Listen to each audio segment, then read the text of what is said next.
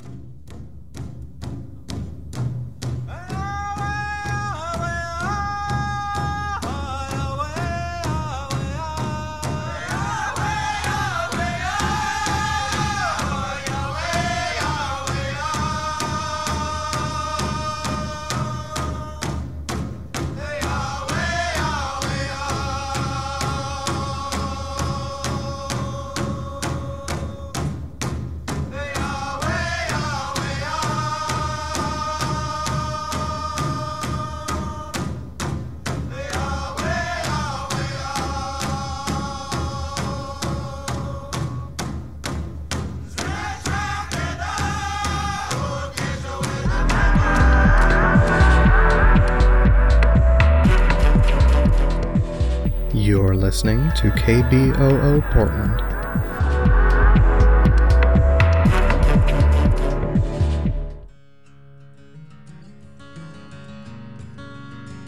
Tune in every weekday morning from 5:30 to 7 a.m. for variations on the theme of folk music during KBOO's Folk Strip. Each morning brings you a different DJ and a wonderful variety of acoustic and roots music, both traditional and contemporary. You'll hear the latest from singer-songwriters, happy jigs and reels, bluesy folk, a sea shanty or two, some old favorites, local artists and artists from around the world, a touch of Cajun, a dose of indie, and a smidge of jug band. It's probably the best way on earth to wake up. So let us start your day with a smile. Again, that's every weekday morning from 5:30 to 7 a.m. for KBOO's folk music programs. Hey, we're Los Lonely Boys, and you're listening to KBOO. There you go. This is Radio Ecoshock with Alex Smith. Are you ready for real disaster news? If the warming currents in the North Atlantic weaken or collapse, Ireland, England, and North Europe will become stormy and cold, even as the world warms. Northern forests and agriculture around the world would suffer.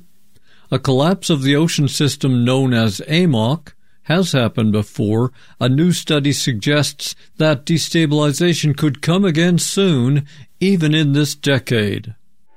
Now, we don't know if tomorrow is scheduled, so we want to be sure that we have enough money to enjoy our lifestyle today. Look, there's been a lot of sensational, overblown reporting about an AMOC collapse, starting with the science fiction movie The Day After Tomorrow. It's not like that. In a few minutes, you will hear directly from an author of that study in Nature Communications, Professor Suzanne Ditlevson. All this comes in a time of unprecedented climate chaos. Extreme super events are piling on, popping up around the world in the same week. Slovenia was just wrecked by an extreme rain, with floods expected to pour into Croatia. As I record this, the UK is bracing for a life-threatening storm system. 3 months' worth of rain fell on northern China in 40 hours, flooding Beijing as never before. That was just a blip in the news, but it will take years to recover. Iranians are used to high heat, but the whole country was ordered to shut down for 2 days to save lives during an extreme heat event. In South Korea, 600 scouts needed medical treatment for heat exhaustion. Japan was lashed with record heat and dangerous storms at the same time.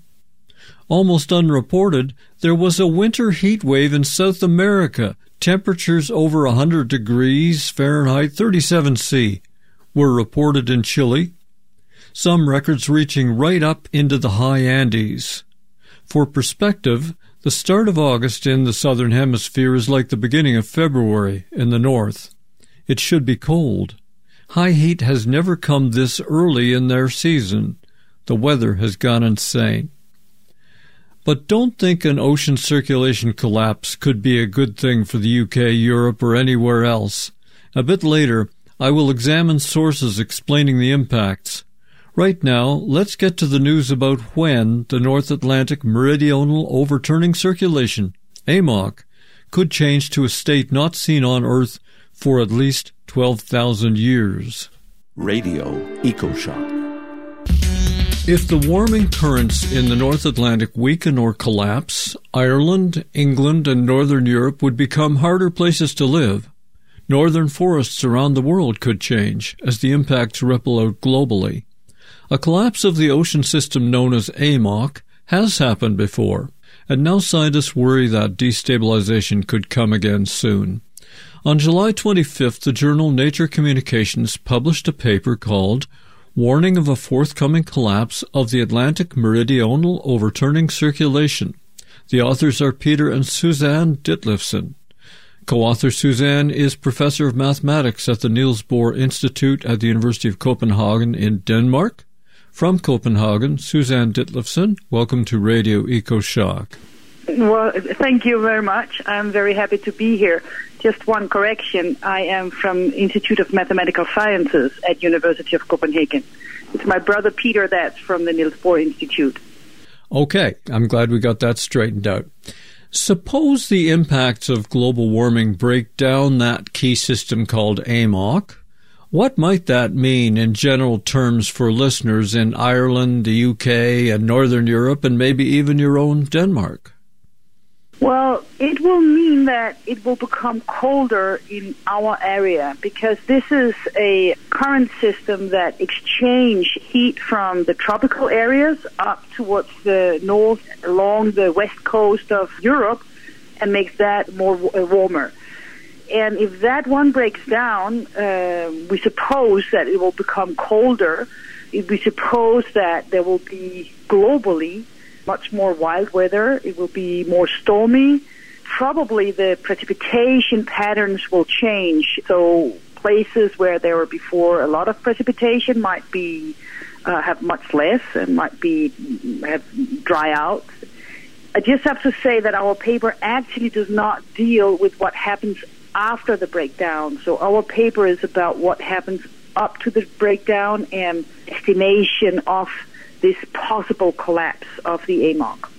And also, it's quite difficult actually to know what will happen if the AMOC collapses because we don't really have any data that can tell us exactly what will happen. So we have to rely on models and we have to rely on simulation of these models. So this AMOC has two stable states, or it's believed to have two quasi-stationary states, statistically stable states, an off state and an off. This on state we have had for more than 12,000 years. So everything that we know from modern times, after we had agriculture and civilizations and building larger cities, etc., that is with the climate more or less as we have today with this on mode. And the off mode, where we no longer have this exchange of heat that will heat up the tropical areas, and it will cool down in the North Atlantic regions. And this does not happen in the Pacific Ocean. And this is because in the Pacific Ocean, there is not such a pump. There's some currents still. But Alaska and Canada is much colder than Western Europe, even though if we should have more or less the same climate for the altitude. However, exactly because of this AMOC, we have this more warm weather that we might lose if the AMOC collapses.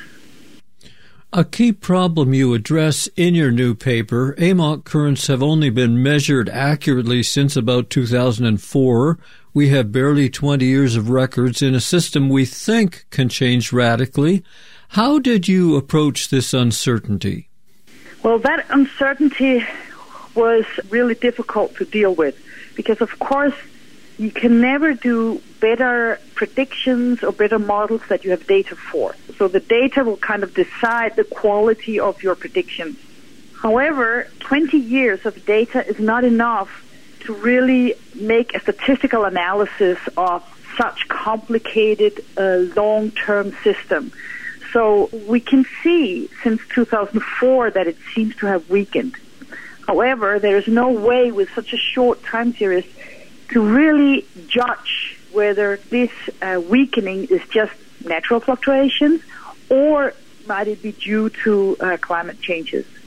So what we did instead was to look for historical data that do not have the same quality because we didn't have ways of measuring back in time. So they don't have the same quality, but they are thought of being fingerprints of the AMOC. So what we're using is in an area that's called the subpolar gyre, which is south and east of Greenland.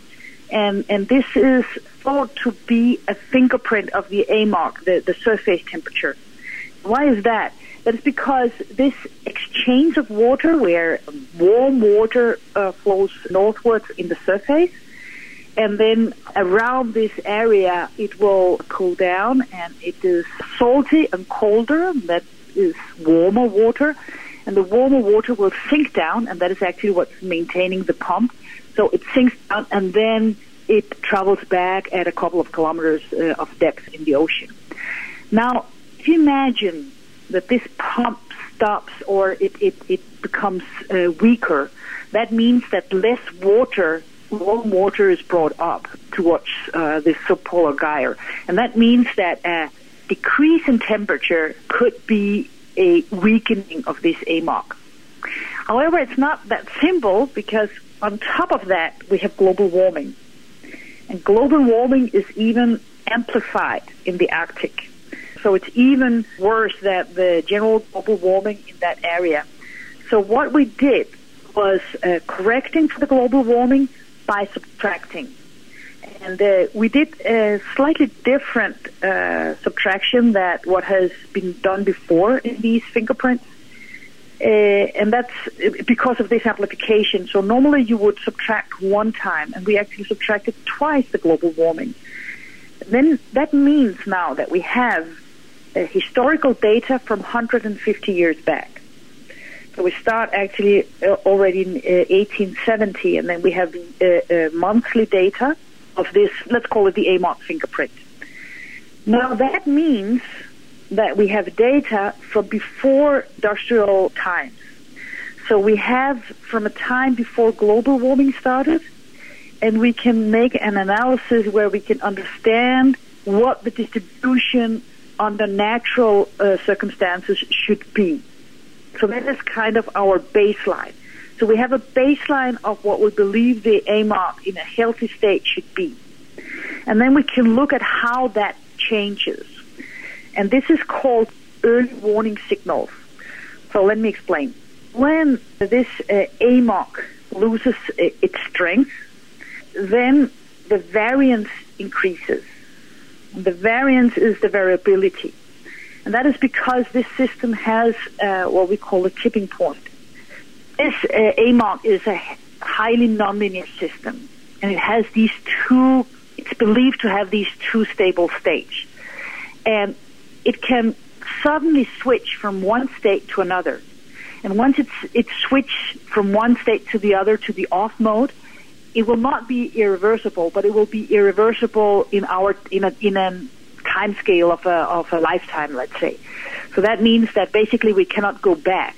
So you push the system a little bit, and you might be able to retract a little bit your pushing. So say you have global warming, and the global warming makes the ice sheet in Greenland melt.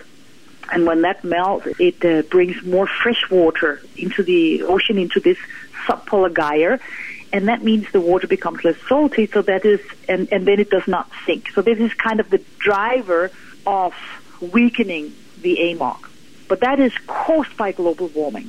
So we can go push a little bit with the global warming. So and it can still kind of react and come back to a healthy state. But if we push too much, it will kind of pass this state and go to the other state. And then even if we retract a little bit, we are not able to go back. So this is a tipping point. It's not a linear change. So we are scared of passing this tipping point, because then that is what we call the collapse of the AMOC. We've covered quite a bit there. Now, it's interesting that you raise the issue of the pump that is really part of the great global conveyor belt of ocean water that circles around the world. Because in April, I talked with Dr. Matthew England from the Center for Antarctic Science in Sydney, and his paper warned a decline of ocean overturning in Antarctica is already taking place and could change state within a single lifetime. And so it's my understanding that Antarctic overturning is also a major driver of the conveyor belt that goes all the way up to the North Atlantic Exchange. And I worry that European scientists and certainly journalists have not really looked at the connections between the southern pump in Antarctica and the northern pump that we're talking about in AMOC. That sounds very interesting. We haven't looked at that either. But that sounds very interesting, and that might very well be. So what we did was something new that have not really been done in this way before, and I think that is why we get an earlier, let's say, prediction for when it possibly might collapse. I mean, I think it's very interesting that you say there in the south that it might actually collapse within a lifetime, because that has been thought that would not happen to the AMOC. That it's the IPCC has predicted that a collapse is highly unlikely to happen in this century. And that means that we are at odds. The prediction that Peter and I did is at odds with this prediction because it's much earlier that we have. But the difference in what we are doing is that we look at it from a database. So we look at the data and see what that does. So the IPCC reports, they are based on models, on huge, very detailed climate models with all the mechanisms that we know are there. But also because they are so big, they contain a lot of variables, they contain a lot of parameters, and just slight imprecisions in that might actually change. That is the first thing that is problematic with the models. So I like the models very much, and I also trust very much the IPCC report. So that is not our point. The point is that the models are able to answer certain questions, but there are other questions they might not be able to answer. We believe, or Peter and I, we believe that these models that are the basis of the IPCC report are slightly too conservative. They are built upon what we know from the climate for the last 100 years. So they might not have enough nonlinearity to actually capture what is happening to the AMOC. That's. I mean, we don't know, but that is something we have been discussing a lot, Peter and I, why it is that our predictions come so much earlier than the IPCC. And that is one of the ideas that maybe that is why they are simply not nonlinear enough. So we took a completely different approach looking at the data. And what happens when you have such a tipping point is the following. When you approach the tipping point, the system loses what is called resilience, and it has this critical slowing down. So loss of resilience means that it's not really able to come back to a healthy state if it is perturbed. So you can kind of compare it with, if you imagine a healthy person, you have 37 Celsius degrees in the body, and if you get too warm, you sweat, and if you get too cold, you burn sugar, and in that way, you maintain your temperature. But now imagine when you get sick, then suddenly you get fever, the temperature starts to fluctuate much more, there's much more variability, there's much more variance, you're not able to maintain the temperature at where it should be. It's a little bit the same that we are looking at in this tipping point that we are approaching or that we are moving towards. Then the variance increases, the system is not able to recover as fast as it was earlier. And this is exactly what we are looking at. So we are looking not at the mean value or at the level. So we do see a weakening, but that weakening could be because of just natural fluctuations. And we don't know what the level is for a possible collapse. So instead we look at these signs that is called early warning signals. We look at these signs that appear when you are approaching such a tipping point, also called a bifurcation. To be technical, it's a saddle mode bifurcation. So we have this increase of variance and also increase of something called autocorrelation. So we looked at that, And then we realized the following. When you have such a tipping point, this type of tipping point, I mean, we believe that it's a 7-mode bifurcation. Of course, we might also be wrong that the system is actually not governed by a 7-mode bifurcation, but there are many people, not everyone, but there are many people that think that that is the case. So when you have such a 7-mode bifurcation, it's universal. So what do I mean by universal? I mean that any system that has such a bifurcation, whatever the system is, it could be in economics, it could be in climate, it could be in ecology, it could be in physiology. It have all the details are different. But when you come to the tipping or to this bifurcation point, they're all the same. It's universal. And we use this universal way of behavior of the system to recognize whether it is moving towards this tipping point and also when that tipping point in that case would happen. So maybe it sounds a little bit like magic, and also actually in the beginning when we started having these ideas, we thought it was kind of magic, but you can think about it like in a phase transition. You can have a phase transition of elements. So, for example, water going from ice to liquid water. So that's a phase transition. But every element do the same. So you can have mercury or glass or even stone. They have all the details different, and they do it all at different temperatures, etc., etc. But the phase transition itself, when it melts, it's the same for all of them.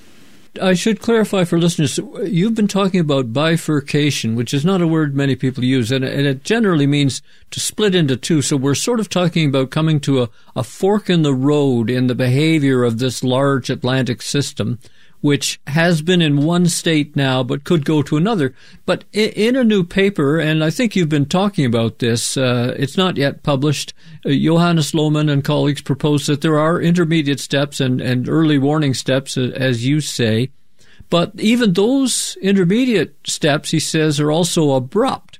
So we could go down in steps, or could it collapse to a new low state precipitously? Do we know? Well, from our study, we cannot see it. So the only thing we can see is that there is a tipping point, and whether that we can say nothing about what is on the other side of the tipping point. I'm convinced that it will be something abrupt, but whether it will be in steps, so how abrupt it will be, how big a step, we cannot say anything about that. So our method does not work for that. So there's no way we can use this method to say this. And I know there are lots of discussion of what will actually happen. There are some paleoclimatic records from the ice ages.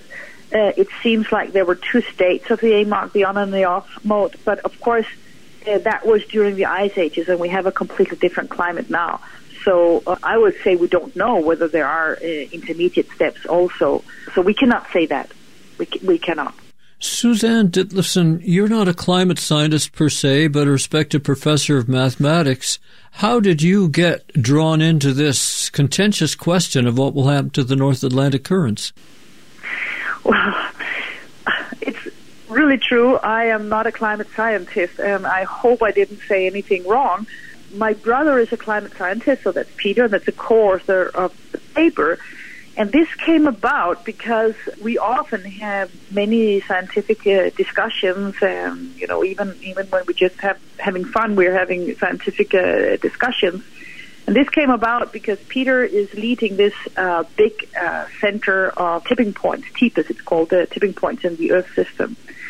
And he has been working with these early warning signals and trying to not only detect that there are early warning signals, which other people also have done, but he was bothered by the fact that there was not really statistical significance or evaluation of the statistical significance through the results.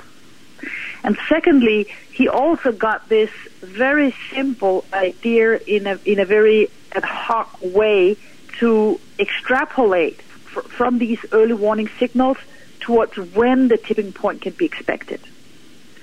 He therefore contacted me. We started to discuss it with me because I'm a professor of statistics and I understand all the statistics and I can say something about whether we can trust results or not.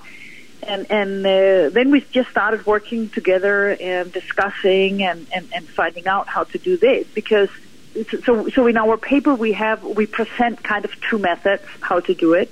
So there's this simple, intuitively easy to understand method where we use the variance in itself. So we use the moment and simply predict when it becomes infinity.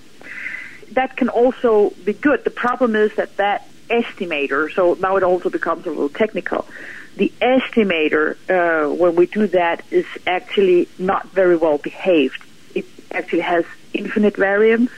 So an estimator is a random variable, and this random variable has a variance. And you would normally want that variance to be as small as possible, because that means that the estimate that you get is more precise. But that way he did it actually led to an estimator with infinite variance.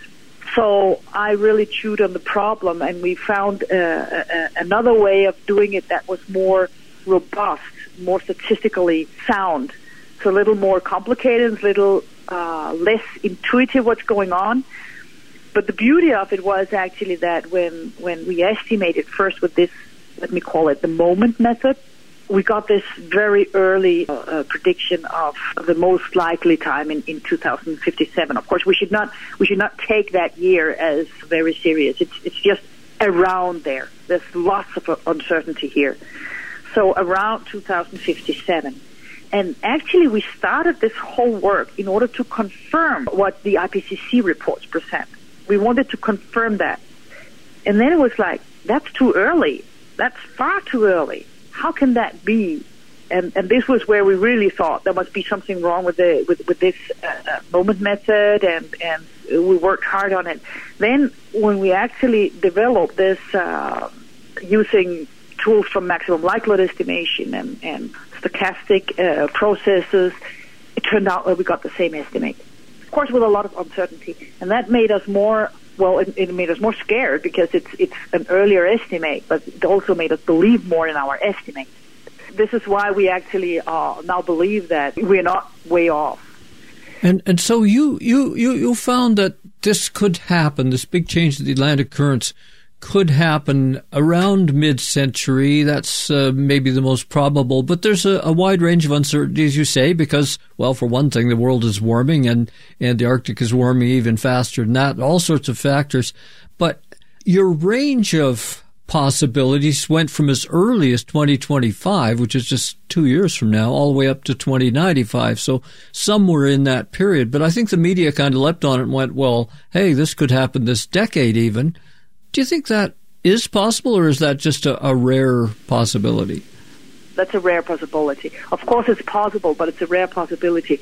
So this is the thing about, we were giving a 95% confidence interval, what we call it. So it's saying that is where, given the data and given the model, so there are more uncertainties, and these uncertainties are very difficult to quantify. Given that, we give this 95% confidence interval, but there's not the same probability for any point in that confidence interval. So the big chunk of probability lies around mid-century, so around, let's say, 2060, from 2040 to 2080 or something like that. That's where we believe it would happen, given that we continue the way we do. So what we call it is business as usual scenario. And the business as usual scenario is that we continue increasing greenhouse gas emissions at the same speed as we do now. So, of course, if serious measures are being taken, and at least that seems like what many governments around the world and people are really trying to do, and we reduce it, then we do not believe in our own estimate. So it is kind of business as usual, which corresponds to the worst scenario of the IPCC prediction. So that is kind of comforting if we believe that we can actually change how we act so that global warming can be diminished. Then these estimates will be different. In the real world, as we wrap up here, in our daily lives, what should listeners take away from your new work and the whole fear of a big change in the North Atlantic? I think the first take-home message is that this could happen much earlier than we thought. And I think this is one part of the climate, and this is a very important part. But of course, there are a lot of other problems with global warming, and we have seen that this summer with all the extreme heats and fires and stuff like that. So that has nothing to do with the AMOC, but that has to do with global warming. So I think the first take-home message is yet another argument for this is serious now. We have to stop greenhouse gas emissions now. So it's kind of, I wouldn't say wake-up call, because these wake-up calls have been again and again. I mean, it's all over. But I really hope that this can be yet another serious message that we have to change. I don't want to use fear in people. I don't think that is a good thing. I mean, we also need to act, and if we are too scared, we cannot act. And of course, we have to do it on all levels. So I really believe that we cannot really have serious reductions unless governments, especially in the big countries, that they actually do something. But I think we should do something at all levels, also on a personal level, and for various reasons. First of all, because from a psychological point of view, I think it can help us to do something, to feel that we do something for this. Secondly, I think that if we want to put pressure on the politicians, I mean, the politicians are just, I mean, they are just a product of who we elect. I mean, they cannot do anything if they don't have votes. So if they feel a pressure from people, that will also bring a political change, I think. And from that point of view, I think it's very important that we also do something on a personal level. So I do think that we have come to a time in this climate crisis that we have, that we really have to act on all levels, on the personal level, on the political level, on the industrial level. I must say, I have actually recently have become quite optimistic about certain things. We have had in Denmark, we've had some meetings between scientists and in industry. And what struck me was that there are lots of big players in the industry that are really doing huge measures to change, even doing more things that were being done in a governmental level. Of course, you need to be a big player because small companies might not be able to have the economic freedom to do so. But it made me feel more optimistic to see that there are really companies are moving faster than governments now. And maybe that will also make a change. I'm not so optimistic in other countries, as I see, for example, the government of the UK is now opening up all sorts of the North Sea for more oil and gas drilling, saying that they want to max out production there. So it's a seesaw battle, Suzanne. We're making some progress in some places and then losing in others. From the University of Copenhagen, we've been speaking with Professor Suzanne Ditlevsen, co-author of the new paper, Warning of a Forthcoming Collapse of the Atlantic Meridional Overturning Circulation. You can find links to follow up in my show blog, published Wednesdays at ecoshock.org. Suzanne, thank you for helping us understand this hidden work of the ocean. I've been happy to be here. I'm Alex Smith for Radio Ecoshock. You're listening to Ecoshock Radio for the world. I'm Alex Smith. Get it all at our website, ecoshock.org. This is Radio Ecoshock with your host, Alex Smith. What will happen when AMOC collapses? As you heard from Suzanne Ditlevsen, it is difficult to predict what will happen if it changes to a very weak state and moves southward. We cannot rely on data from previous AMOC shifts during the ice ages because humans are now warming the world at a never-before-seen pace. All of this combines into something very different and very new. That is not good news for an ecological system that depends on certain conditions on land and in the sea. Let's take the UK, for example.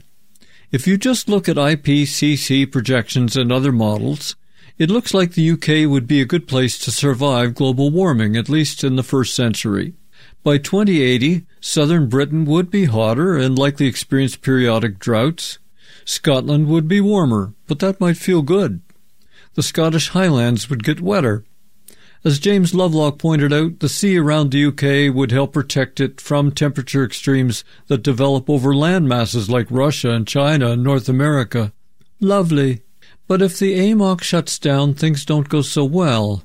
Many sources suggest the average UK temperatures would drop by 3.4 degrees C, about 6 degrees Fahrenheit.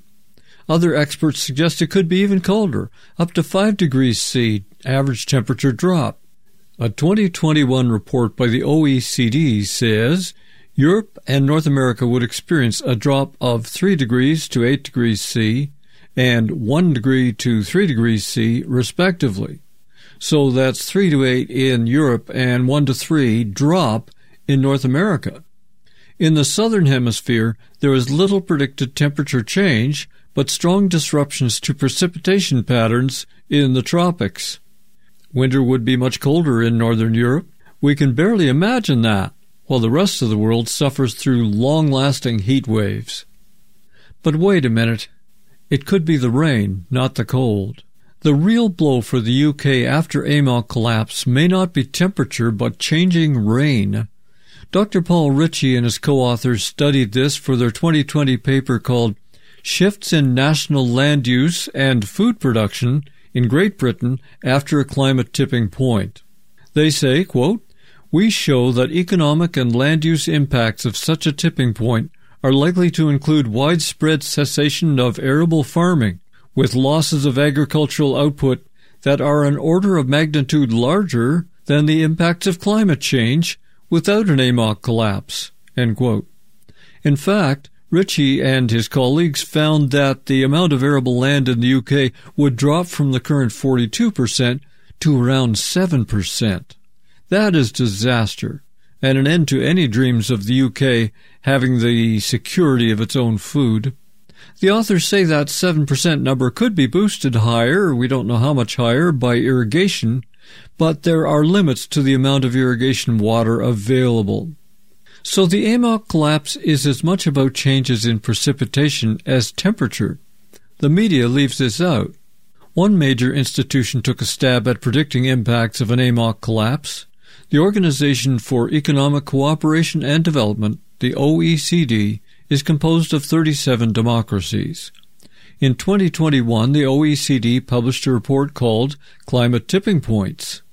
That study found rainfall over Siberia would fall so low that boreal forests would convert to savanna grasslands or bush.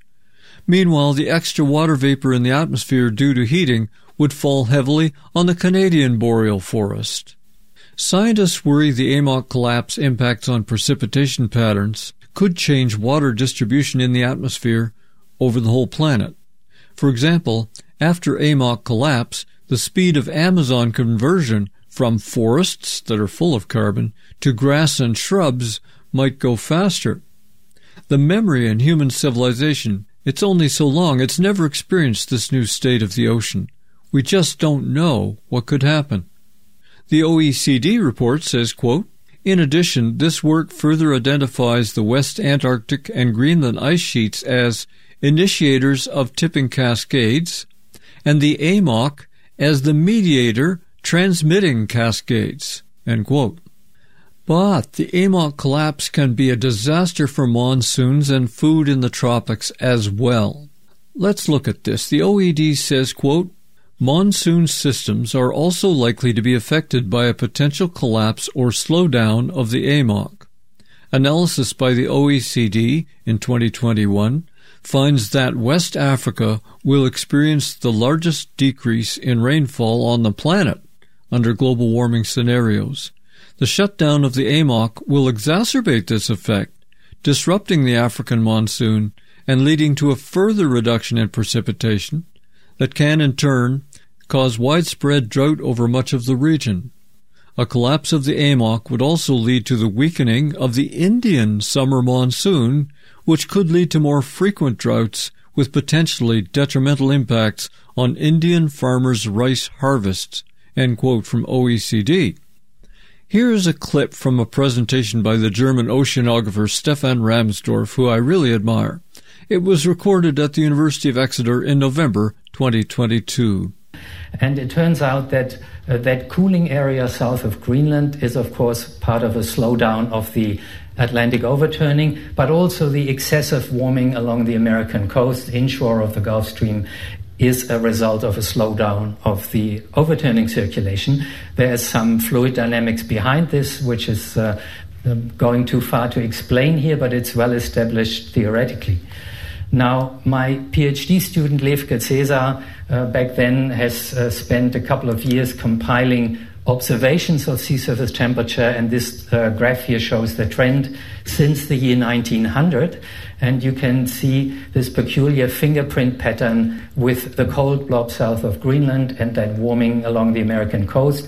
It's just fuzzy because we don't have ocean observations everywhere at all times, obviously, so it can't be shown in as high a resolution, but I think you will agree that the pattern agrees, and we know it's a fingerprint of an AMOC slowdown. And when we calibrated this with the help of the model, we find that this corresponds to about 15% weakening of that overturning circulation, mostly since about 1950.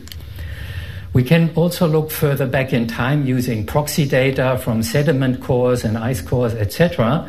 And recently we compiled last year actually a paper showing the reconstructions by paleoclimate studies in the published literature for the AMOC. And this shows the last 1,500 years or so. If you look at the left column there, and you can see that mostly the AMOC has been stable until the 20th century. It shows an unprecedented decline. And so that's why we concluded that the Atlantic overturning is at its weakest in the last millennium. And a couple of weeks ago, I was at the International Conference on Paleoceanography, where I saw some as yet unpublished proxy data saying this going back even much further in time, and it's probably at its weakest since the entire Holocene by now. Now, the AMOC is weakening, but we also know already since 1961, since the work of Henry Stommel, that it has a tipping point. It's very well established by now. As a postdoc in the 90s, I showed this behavior in a 3D ocean GCM, and the circulation is sensitive to adding fresh water because it inhibits the sinking by making the water less dense. And so if you add fresh water like melting Greenland ice or increased rainfall, you move towards the right in this diagram from the present climate point, and eventually you hit a cliff there where there is no more stable state, and it falls into to the bottom of the diagram into a completely different new collapsed state. So just to sum up my key points here, the conclusions are that the AMOC is weakening. Personally, I think there's very strong evidence for that now, that it's unprecedented in at least a millennium. We know that the AMOC has a tipping point, very well established physics, the positive feedback, salt advection is understood. But the big uncertainty is how far away is this tipping point? And recent studies have unfortunately shown maybe too close for comfort. Recently, Ramsdorf says he had to revise his thinking on how soon an AMOC state change could arrive. Along with the IPCC, he had been thinking the collapse is very unlikely to arrive during this century. But due to at least 3 new studies, Ramsdorf changed his mind. He now agrees that, on our current high emissions path, this vital ocean circulation system could fall apart during the next decades. He revised his position post at realclimate.org. Find that link in my blog at ecoshock.org. Here he addresses the new paper on the BBC, July 26, 2023. This is Rebecca Kesby with NewsHour Live from the BBC. Now, the Atlantic Ocean system that brings warm water from the tropics into the North Atlantic could collapse much sooner than previously predicted. That's according to a study by Danish scientists just published in the journal Nature Communications. Their new analysis estimates a timescale for the collapse between 2025 and 2095, with a central estimate of 2050 if global carbon emissions are not reduced. We're talking about something called the Atlantic Meridional Overturning Circulation, or AMOC for short, and it's known to have a huge effect on the climate in the northern hemisphere. Now, full disclosure on this, there is some controversy around this particular report, because although most climate scientists do warn of a potential tipping point or collapse of the AMOC system, there is a disagreement over when it could happen. It's important this because when it happens, the impact could obviously potentially be very damaging for humans. So let's try and get some clarity. A tipping point generally is a point where a system will develop into a very different state without being pushed further. It's the point from where it happens by itself, like if you push your coffee cup towards the edge of the desk, and then there's a tipping point from then onwards, you don't have to push anymore. Something really changes, it crashes down. With the AMOC, it would wind down in a matter of decades, probably, once the tipping point is passed, and that would have major impacts on the surface temperature. First of all, regions, it's already slowing down, and that already has a big impact because that region to the west of Great Britain, the British Isles, is the only part of the world that has actually cooled in the last 100 years, while the rest of the planet has warmed. That's what we call the cold blob. If the AMOC really winds down altogether, that would expand and actually cover Britain, Iceland, Scandinavia, which then could cool down in amidst a much warmer world. But there would be many other consequences for extra sea level rise, marine ecosystems being really threatened, CO2 uptake by the ocean declining, and so on. Okay, the sort of frightening element of this is that when you talk about cooling, potentially that cooling could be very much lower, couldn't it? Some people talk about something similar to what happened in the Ice Age. Is that true? It is actually quite exaggerated because we are in a world with elevated carbon dioxide levels in the atmosphere now. So those very cold numbers, they come from experiments where in pre-industrial climate, you close down the AMOC. If you do it in an already much warmer world, it won't get that cold. But the key thing is that you get cold patch surrounding by exceptionally warm regions of the Earth that changes really the whole dynamics of the weather systems. There will probably be a lot more storms hitting the UK and so on. Right. The UN's climate change body, the IPCC, says it's very unlikely to happen this century. What's your view on that? Is that still the thinking? That was my view until a few years ago, but you have to know that in the IPCC jargon, very unlikely means less than 10%. And we are talking about a planetary scale disaster that we really want to avoid at 99.9% certainty. So even saying there is up to 10% risk for this is, in my view, really scary. But now we can say the IPCC conclusion resulted on climate models, doing, the standard models, making projections for the future. And there, in most cases, the AMOC does not collapse in this century, but there is mounting evidence, and it has been actually for quite a while, that these models have an AMOC that is far too stable compared to what we can conclude from observational data. And these new studies, there are at least 3 studies now, the new one is the 3rd, have used observational data to look for precursors of a potential tipping point.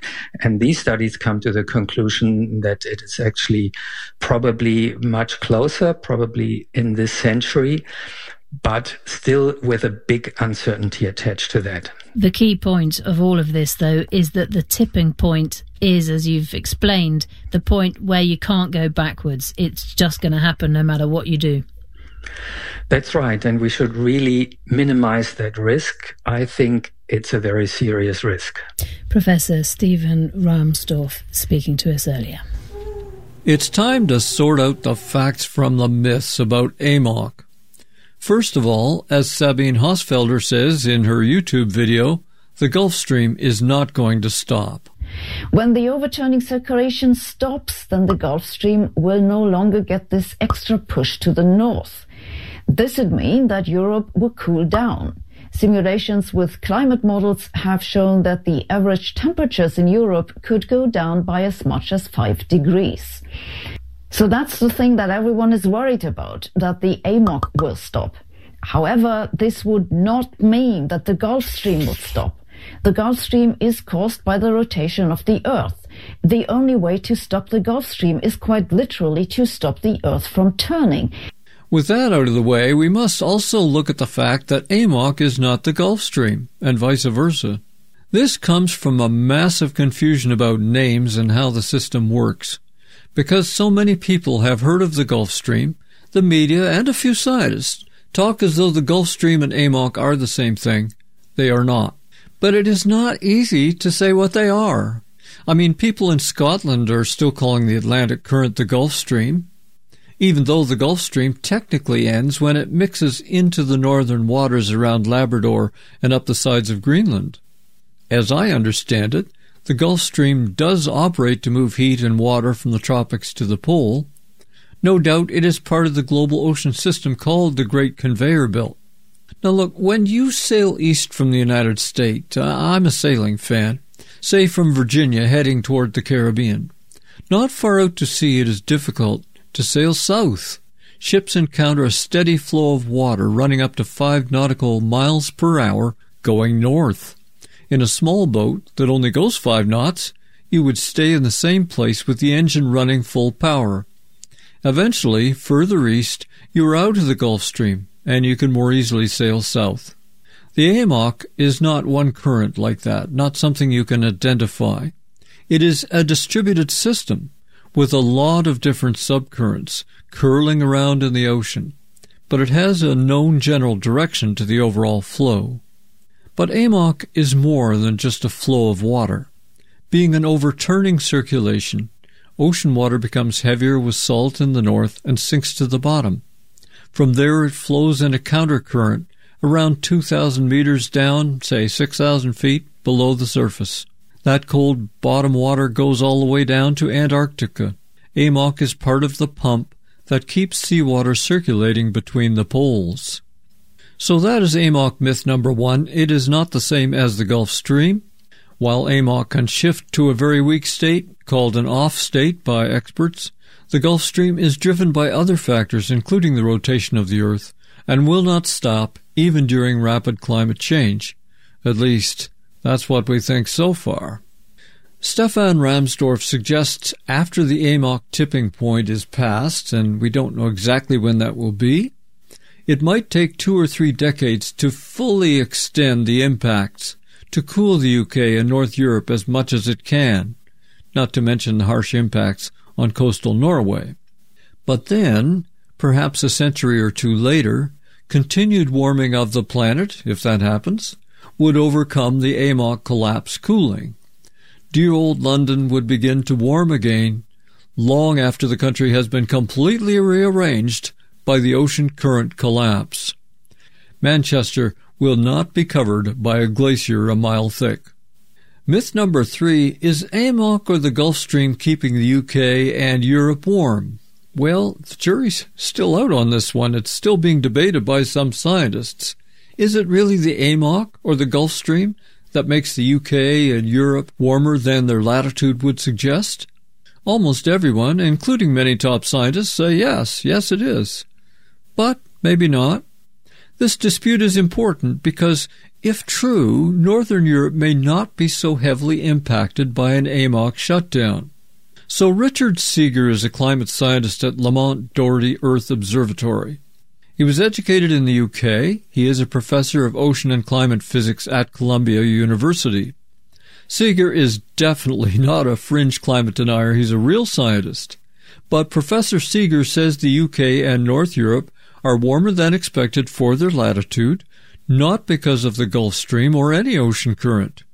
Here is his explanation, and I quote, "Using observations and climate models, we found that at the latitudes of Europe, the atmospheric heat transport exceeds that of the ocean by several fold. In winter, it may even be by an order of magnitude greater. Thus it is the atmosphere, not the ocean, that does the lion's share of the work ameliorating winter climates in the extratropics.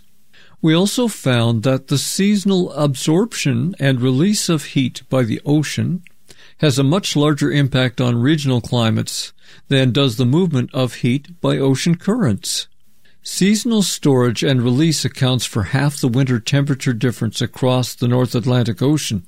But the 500-pound gorilla in how regional climates are determined around the Atlantic turned out to be the Rocky Mountains. Because of the need to conserve angular momentum, as air flows from the west across the mountains, it is forced to first turn south and then to turn north further downstream. As such, the mountains force cold air south into eastern North America and warm air north into Western Europe. This waviness in the flow is responsible for the other half of the temperature difference across the North Atlantic Ocean." End quote. Saying ocean transport contributes to small warming across the basin, Richard Seeger suggests a slowdown of the Gulf Stream would, quote, "introduce a modest cooling tendency." If true, that would be great news for our UK listeners, but it does not address really an increase in storminess and storm strength or the large drop in precipitation for European agriculture and other global impacts.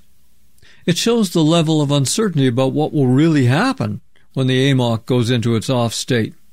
Personally, I think the OECD scientists were well aware of atmospheric science and probably took these factors raised by Seeger into account and still found dangerous cooling for Europe in the waters ahead. Final myth here, the AMOC operates alone. No, it doesn't. Scientists have tended to treat AMOC as a separate system of the ocean. I raised this with Suzanne Ditlevsen in our interview. We know AMOC is one end of a huge system of ocean water running from pole to pole. The Southern Ocean overturning circulation is the other end. As we learned in my April 2023 interview with Australia's Dr. Matthew England, the southern pump is failing too. He told us the surface-to-deep water exchange there has already tipped. As Western media gorged itself on Donald Trump news, climate activist Bill McKibben said this Southern Ocean change is the biggest story on the planet, and I agree. You can download my interview with lead author Dr. England free at ecoshock.org. We understand why some of the best European scientists, including in the UK, are working hard on what could happen to AMOC. They examine every influence, all the satellite data, every report from the past, whatever we can glean. But as Ditlevsen said, they do not appear to add in the weakened pump at the other end of the system, in Antarctica and the Southern Ocean. We need a whole-world approach. Weakened overturning in the Southern Ocean could be an added significant reason why the AMOC has already dropped by at least 15%. How big a factor is it? Will that drive a state shift in AMOC even sooner? We all need to know. I hope to see published research on this question. Wrapping up, remember the AMOC collapsing by 2025 is a rare possibility, according to the authors of the study. It's at the bottom end of a 75-year bracket of possible timing. The date of this doom-like huge-scale ocean shift is also determined by the rate humans continue to dump carbon dioxide and greenhouse gases into the atmosphere. A miracle of climate action might stall the AMOC shift by a century or two. Who knows?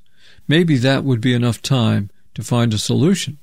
Personally, I don't see any signs of that miracle. We are going in reverse, funding new oil and gas and coal, burning more than ever while slashing down those forests.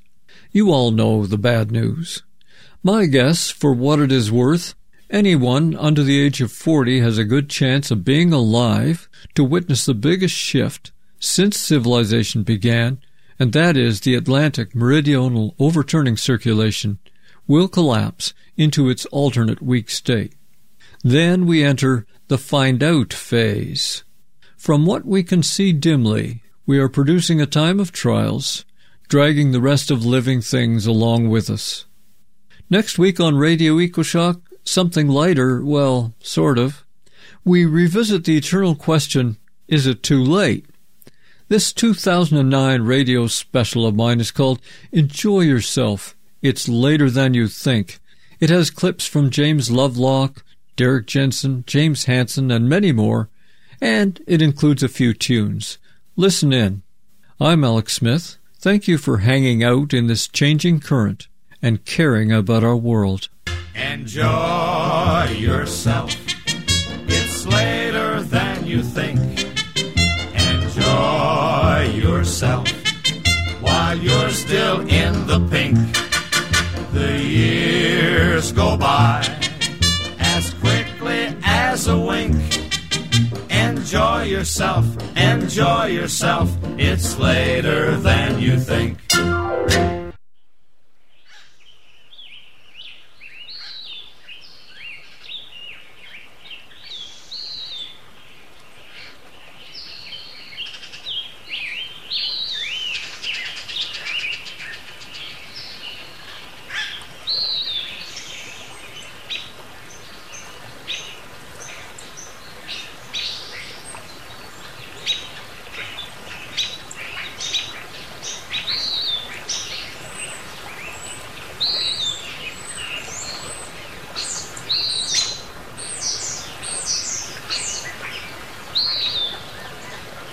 You are tuned to KBOO, Portland.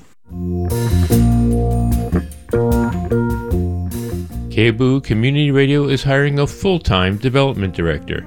This position leads all fundraising campaigns in alignment with KBOO's mission, goals, and policies. The development director works closely with management and staff to identify funding priorities and create major donor campaigns, capital campaigns, and grant writing. More info can be found at kboo.fm/hiring. We will begin reviewing applications on August 7th, and the position will remain open until filled. KBOO is an equal opportunity employer.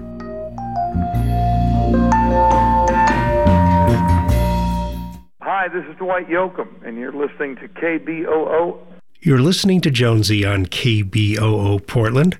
Before we get started, just a reminder that KBOO is true listener-sponsored community radio.